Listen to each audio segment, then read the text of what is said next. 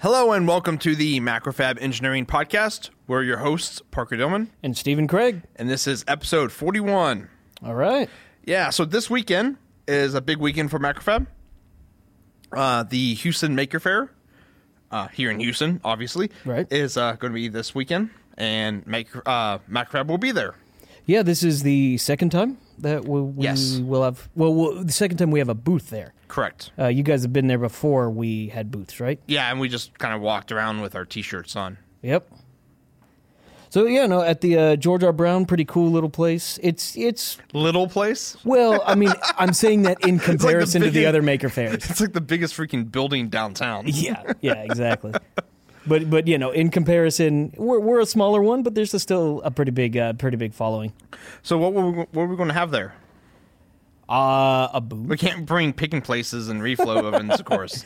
Yeah, so this time we're actually, of course we have our booth with all of our lovely little jazz, but we're bringing some extra little projects and some fun stuff to show off. I will be bringing my FX dev board, which we've been talking about for quite a while on the podcast now, but we'll actually be bringing that and showing it off. So I'll have a guitar and an amp there and be playing on some cool stuff I built up.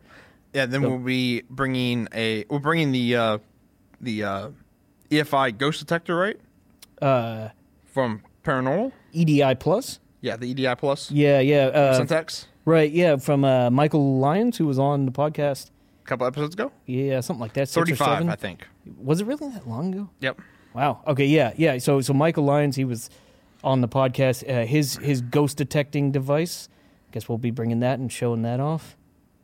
And then we'll have the fantastic air quality real time tester. Will be there. Oh, the tower. The tower. Yeah. That will be there. Is that going to be ready? You have one day to put that together, and it just needs an enclosure, man. I think I'm just taking a Tupperware container and cutting a hole in it. Yeah, that super professional. But it works. What we're gonna do is have we'll have like hand sanitizer because it basically detects VOCs and methane, basically all the thanes, all them things, all the thanes it can detect, and so we'll have a thing of like hand sanitizer that people can put on their hands and wave it over the sensor, and a tower light up. Okay, so it's the three color. It's the green, yellow, red. Yep. Light tower. Yes. Is that like level of severity? Yeah. So red is basically when you ping the sensor to the max. Yellow is in between. Green is ambient. So where's this tower supposed to live its life? So actually, this tower is going to live its life on the line. Oh, really? I'm actually going to remove the VOC detector, and it's actually going to live on the conveyor. Okay. Because we have a conveyor, but it's a dumb conveyor. It just has sensors and basically it has like infrared sensors. Yeah. So as the board moves across, it knows where it's at. But that's it. It can't notify anyone that something's wrong. And so we're going to put this tower on it. So when it's basically the output of the oven, and so when enough panels fill up, it will basically trigger an alarm and say, "Hey, I've got a lot of panels here. Remove them, or stuff's not going to come out of the oven."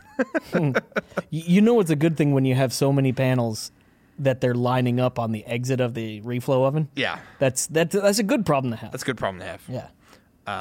But yeah. And then, so going forward on the FART project, I want to put the tower on like above the bathroom doors. Sure. And then have them hooked up to the vent fan. So you can automatically turn on the vent fans. So you could detect all those VOCs. Yeah, all those VOCs. And that way you also know, like, hey, I kind of need to go to the bathroom, but it's in the red. But it's in the red. Don't go anywhere near there. I can hold it for an hour. That's amazing. Well, cool. Yeah. So, yeah, FX Dev Board. Yeah. So moving forward on that project, getting really close to doing an actual launch. Yeah, I got to see the rough cut of the video. Yeah. So it is awesome. So Josh has been doing the video for us, and it's killer. It's killer so far. I can't wait to post it to everyone because it's what we were looking for, and it's got the right level of goofiness in there. Yeah, it really captures the spirit of Macrofab and MEP at the same time. Sure, yeah. And you get to see my ugly mug. Like half the video. Anything else about the FX Dev board? Well, as we keep getting closer to launch date, I'll keep giving updates on it. Hopefully, it'll be very soon. Keep your fingers crossed. Been doing a bit of building for a repository and a blog, basically, such that when people actually get the dev board, they can see some creations that I've made. They can download templates and make their own and put them up. So we'll have some information on that on the blog post tomorrow for this podcast. I can show some of my progress on that. Have you come up with a domain name for the blog yet? That's a hard one. No, the answer is no. That's a hard one because I want it to be just right. So we've nicknamed the breadboards that go on the FX Dev board. So the actual breadboarding surface, we've nicknamed them butterboards. So I'm going to see what version of butterboard I can actually snag and see if there's anything around that might work. So we'll see. Cool. So also some cool stuff this week on selective solder. Okay, yeah, that machine. Our selective solder device, the machine that's basically a CNC with a solder tip on the end of it. Yeah. Or a solder wave. Yeah, it's a CNC solder wave. That basically. So Parker designed a 16-inch by 16-inch jig. Yep. That allows us to accept our largest panel size, and we got that working today on the machine, which is super cool. Yeah, it's all nice and calibrated up and ready to go. Right before we came over here to record this, I tested the first panel and it's looking great. Which is that's been on the books to do for a long time. Yeah. Basically, all of our machines, we're trying to get them to be able to work with our 16 by 16 unified panel size. Yep. And this is kind of the last piece of the puzzle. Now all the machines can use the exact same size of panel, which way thumbs up on that. Yeah. No more adjusting conveyor widths and stuff. Right. There's a little bit further to go. Well, okay, so first of all, it's pretty cool. The Parker designed a jig effectively that holds our panels because our panels all have a border on them that have a handful of 1/8-inch holes, or is it 1/4 inch? It's 1/8 inch. Okay, 1/8-inch holes, and they kind of all snap into this one jig style. But there's kind of like a unified frame for the jig, and you just modify it slightly for different variants. There's some that can go through our reflow oven. There's some that can go on our selective solder, and we also have an adjustable one for varying panel sizes now. So yeah, a bunch of cool different jigs are all coming out all at once. Yeah, and I'm hoping next week I'll be able to show off those fixtures a little bit more. Yeah.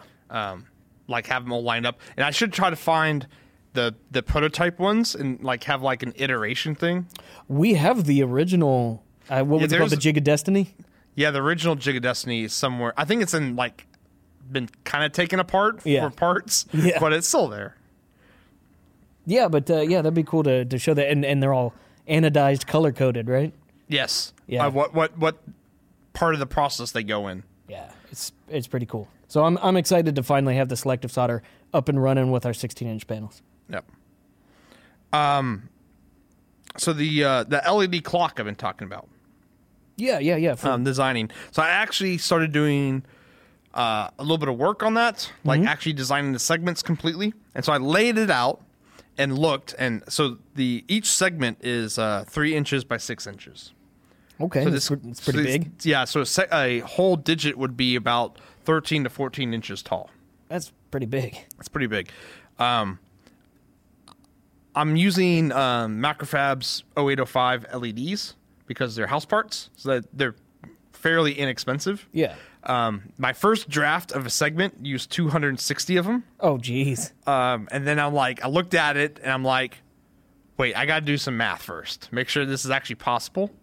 Just power. Yeah. Because it's 10 milliamps per LED, which is not a big deal. So, until you have 260 of them. And then you have potentially multiple segments lit up at once. Yeah, so it could be all, in theory, you could light the entire panel up. Right. Right. And so you've got eight digits, because we're going to have hour, minute, second, milliseconds. Milliseconds? Yep. Okay. And then, so you got 56 segments Okay. at that point. Yeah. And then, each LED is 10 milliamps. And so each segment draws about 2.2 amps. Assuming, for 200 and some odd. Yeah, LEDs.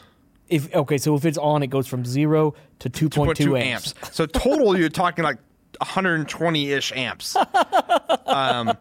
at 24 volts. Why are you not doing this? You need to make that. Well, because it's 3 kilowatts at 24 volts. Run it off of 240 volt. And Yeah, that's actually the only thing. I looked and tried to find, like, can I get a 24 volt power supply that can do this? And 120 something amp? No. Yeah, you can. No. Yeah, but they run off 240 AC. Oh, well, okay, sure. I mean, are they like huge industrial control? No, well, they're made supplies? by Meanwell, and they're designed for like CNCs. Wow. 100 something amps? Yep. How much are they? They got to be like $800. They're about $350. Really? Yeah. So I'm actually thinking about just cutting the LED count by a quarter. But still, I mean, you cut it by a quarter. Do you? If you cut that by a quarter, do you just cut 3 kilowatts by a quarter? Yes. So it's still a couple hundred watts. Yeah, well, it's going to be bright. And expensive. No, actually, they're pretty inexpensive to make. It's like, No, expensive to run. oh, well, no, that's up to Josh. I don't have to worry about that. I just got to get it built. This is all that matters. It's going to turn on. It's just like the entire room will be red.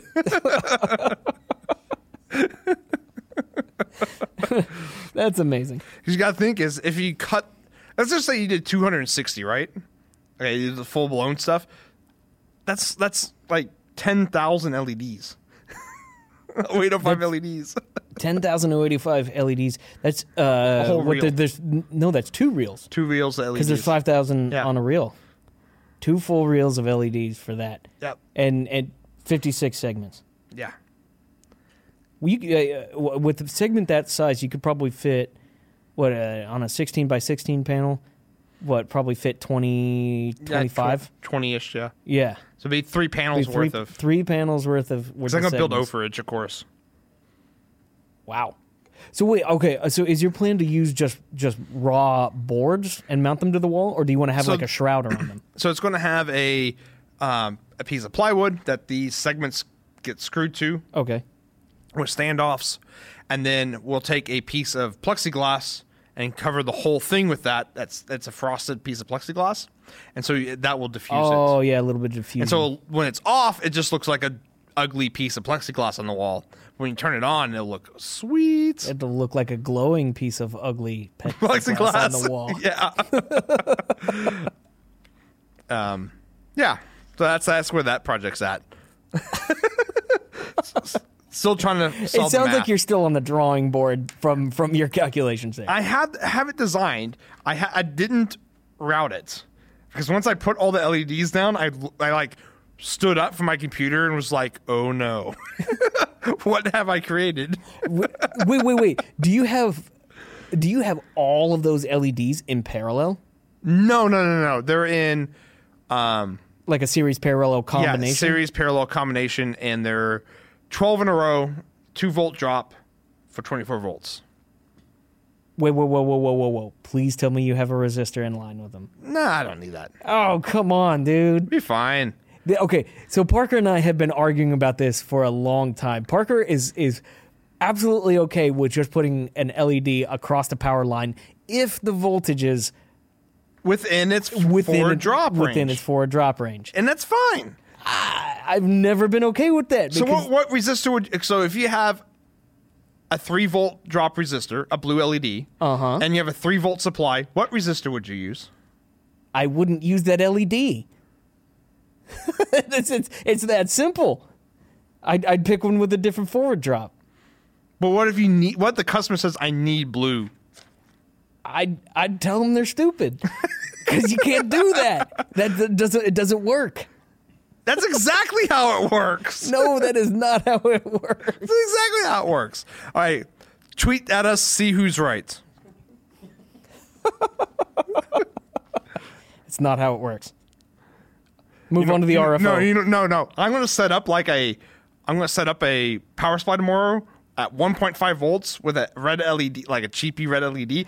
And I bet you, how long is it going to keep running for? I know it can work that way. Don't get me wrong. I know it absolutely can work that way. But that is not an optimal way. That is not the way. You are supposed to have something that limits the current and forces the current to be within a range. Just allowing the band gap of the LED to decide that is kind of just that's hoping for destruction. So you've used the online LED calculators before, right? Sure. Okay, so those, all they do is burn. So if you have 5 volts and you drop into 3 volts, all it does is burn the 2 volts to the resistor. That resistor is not actually limiting it to a hard 10 milliamps. No, it is not. It is not limiting it to a hard 10 milliamps, but it linearly limits the current if the current is to grow for any reason. But if you just have a diode across it and your voltage starts to climb for any reason whatsoever, that diode just goes, bring it on, give it to me. That sounds like a bad analog design on the power supply. Putting a diode across the power supply line sounds like a freaking terrible analog design. This is getting heated. I love it. See, all you gotta do is put the 1 across the diode and it works. Right? Oh my God, digital guys. Oh, they just destroy me. Okay, let's see what else is on this list. Yeah, let's move on. Let's go to the something Hakko else. FR300 repair. Okay. FR300, the Hakko. It's a desolder gun. Yep. More than that, it was my wedding present. Awesome. Yeah, no. Who gave it to you? No, well, or was it to yourself? Sort of to myself, because. Or did you just use a gift card that you got? No. What it was my wife was like, we honestly had not known each other super long before we got married, and so she was like, I really don't know what to give you, and I was like, let me just go buy something for myself, and I'll say it's from you. So I bought myself a soldering iron for my wedding present. That's awesome. And I was like, hey, thanks. I sent her a picture of it. I was like, this is a great present. Thank you so much. But yeah, no. So I showed up at my shop the other night, and honestly, that thing has been one of the best tools I have. I built a holster for it that connects to my bench because I use it all the time. I showed up the other day, and the heating element was just dangling from the front of it. And mind you, this isn't like a Radio Shack iron. This thing cost me $350. So I was kind of pissed when I saw that. So we tried to fix it, Parker and I. Yeah. We started with super glue. Yes. Well, you soldered it all back together. Yeah. So it's got some. They used what are those little tack weld. So it's spot welded. The back end of the heating element has some like brass tabs, and they spot welded wires to it, which somehow all 4 of the connections. So there's 2 heater element and 2, I guess, thermocouple element. Yep. that are connected there. They all broke when this thing fell apart, which I think a buddy of mine did. Whatever. Well, whatever. But regardless. Everything broke on this, so I tried soldering all those wires back, and that was a giant pain in the ass. But got that back together, and now I got to super glue my heating element back to my Hakko. Super glue does not work very well at 450 degrees Fahrenheit. No, it doesn't. It just and it smells terrible. It makes your eyeballs go. Ah. Yeah. So we tried JB welding it. JB Weld worked okay for about an hour. And mind you, we're all trying to do this while repairing Josh's Space Echo. Yeah. Because we said last week that hey, we're going to Steve's shop to fix the Space Echo. Well, yeah. I mean, half the time's just sitting there trying to glue my soldering iron back together. So here's the thing. All said and done, I said, screw it. Can I just go online and buy the parts for this? And surprisingly, Hakko has like everything. You can buy the enclosure for it. Yeah, $20 for the enclosure, which is dirt cheap for this. The funny thing about all of this is they have basically everything. You can buy the PCB, the control PCB for this. You can buy everything except for the one part that is broken. Yep. For some reason, I cannot buy that one part. I bet you if you called call Hakko up and be like, please sell me that part. I guess I shouldn't say they don't sell it. That's the one part they don't broadcast on the website. Yeah, I was actually really hoping they sold all the parts, and then we could like tally up the total and see how much it would cost like to Just build it piecemeal it yourself? together. Yeah, Yeah. because that was what Henry Ford said, that you should be able to buy replacement parts and build your own Model T for the same price as buying a Model T. Really? Yeah. I don't remember that. That's cool. I might be misquoting him, but I'm pretty sure that's true. Maybe. So yeah, I gotta somehow repair my FR300, or Josh will never get his Space Echo. That's Space Echo. It's almost done. Yeah, it's right there. That one board is 100% done. The other board that's inside is all desoldered, and it's about halfway through its recap. And then the soldering iron, took a dump again. Okay, so RFO. RFO. Yeah, finally getting there. This is a little quick one. Visual guide to the best hacker t-shirts on Hackaday. This is a top. We don't really talk about shirts on Macrofab. Okay. But going through the list, I did not see a Macrofab engineering shirt. Or really awesome, all your base are belong to us Oh yeah. shirt. Because that's no one, I think they were taking pictures at some conference, or I think at the whatever hack conference they've been at. Sure. I don't think it's DEF CON, but whatever was been going on. Yeah. They took a lot of pictures, and no one was wearing a Macrofab shirt. That sucks. Yeah. We need to fix that. Yeah, we got to fix that. Yeah. Sounds like we need to complain. Yeah. Who do we complain to about wearing a t-shirt at a conference? Yeah. Sweet. And you got the link here for all of that? Yeah, they got some pretty cool shirts there. And the cool thing is they actually did some research on the shirts, so a lot of them have links to where you can buy. Oh, we really need a Macrofab shirt on there. Yeah. Well, we don't sell the Macrofab shirt, I guess. You can get a Macrofab shirt If you place an order. if Big order. if you place a large enough order. I do not remember what the number is. The monetary value of that is? Yeah, I don't remember what that is off the top of my head. But it's more than one PCB. I Yeah, guarantee you yeah. that. Well, especially since you can buy a PCB at Macrofab for less than a cost of a t-shirt. Yeah. Well, okay, so we are considering on the FX Dev board, it's not set in stone yet, but we are considering a pledge option where you can get a shirt. Don't hold us to that yet because we haven't confirmed that, but we're considering it. So Do I have to design a shirt, or we're going to use our old shirt design? I'd like our old shirt design. All our Yeah. base junction are belong to us. I'd like that. So What if I made an FX Dev board inspired one? Yeah. I'm on the t-shirt committee here at Macrofab. I design all the shirts. so there's like two people on that. Yeah. Hey, it's a committee. Right. Okay. And the last RFO, Samsung. Samsung can't catch a break. They had the Note exploding. Now they have washing machines exploding. Wait, what? I've not heard this. Yeah, the top loading washing machines, and if you overload them and then have them do high speed spin, they come apart and explode. Oh, okay. So this isn't like another battery thing. No. They literally rip themselves apart. Yeah. What the quote is: the washing machine top can unexpectedly detach from the washing machine chassis during use, posing risk to injury from impact. In other words, it explodes. Everywhere. Oh, poor Samsung.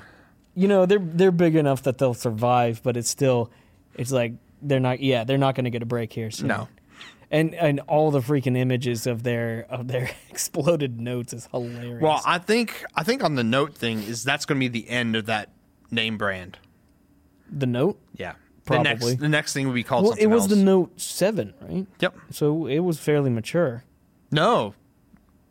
Oh, you mean the brand name? Yeah, the brand name. Yeah, the brand name, sure. Yeah. Yeah. But yeah, whatever Samsung phone comes out next, it won't be called the Note. So It'd be called like the Note. No, not what's the thing for a Note? It'd be called like the Journal. The Journal. Or the Post-it. The Samsung Post-it, yeah. The I like the Samsung journal. Diary. That's Samsung there. Diary. There we go.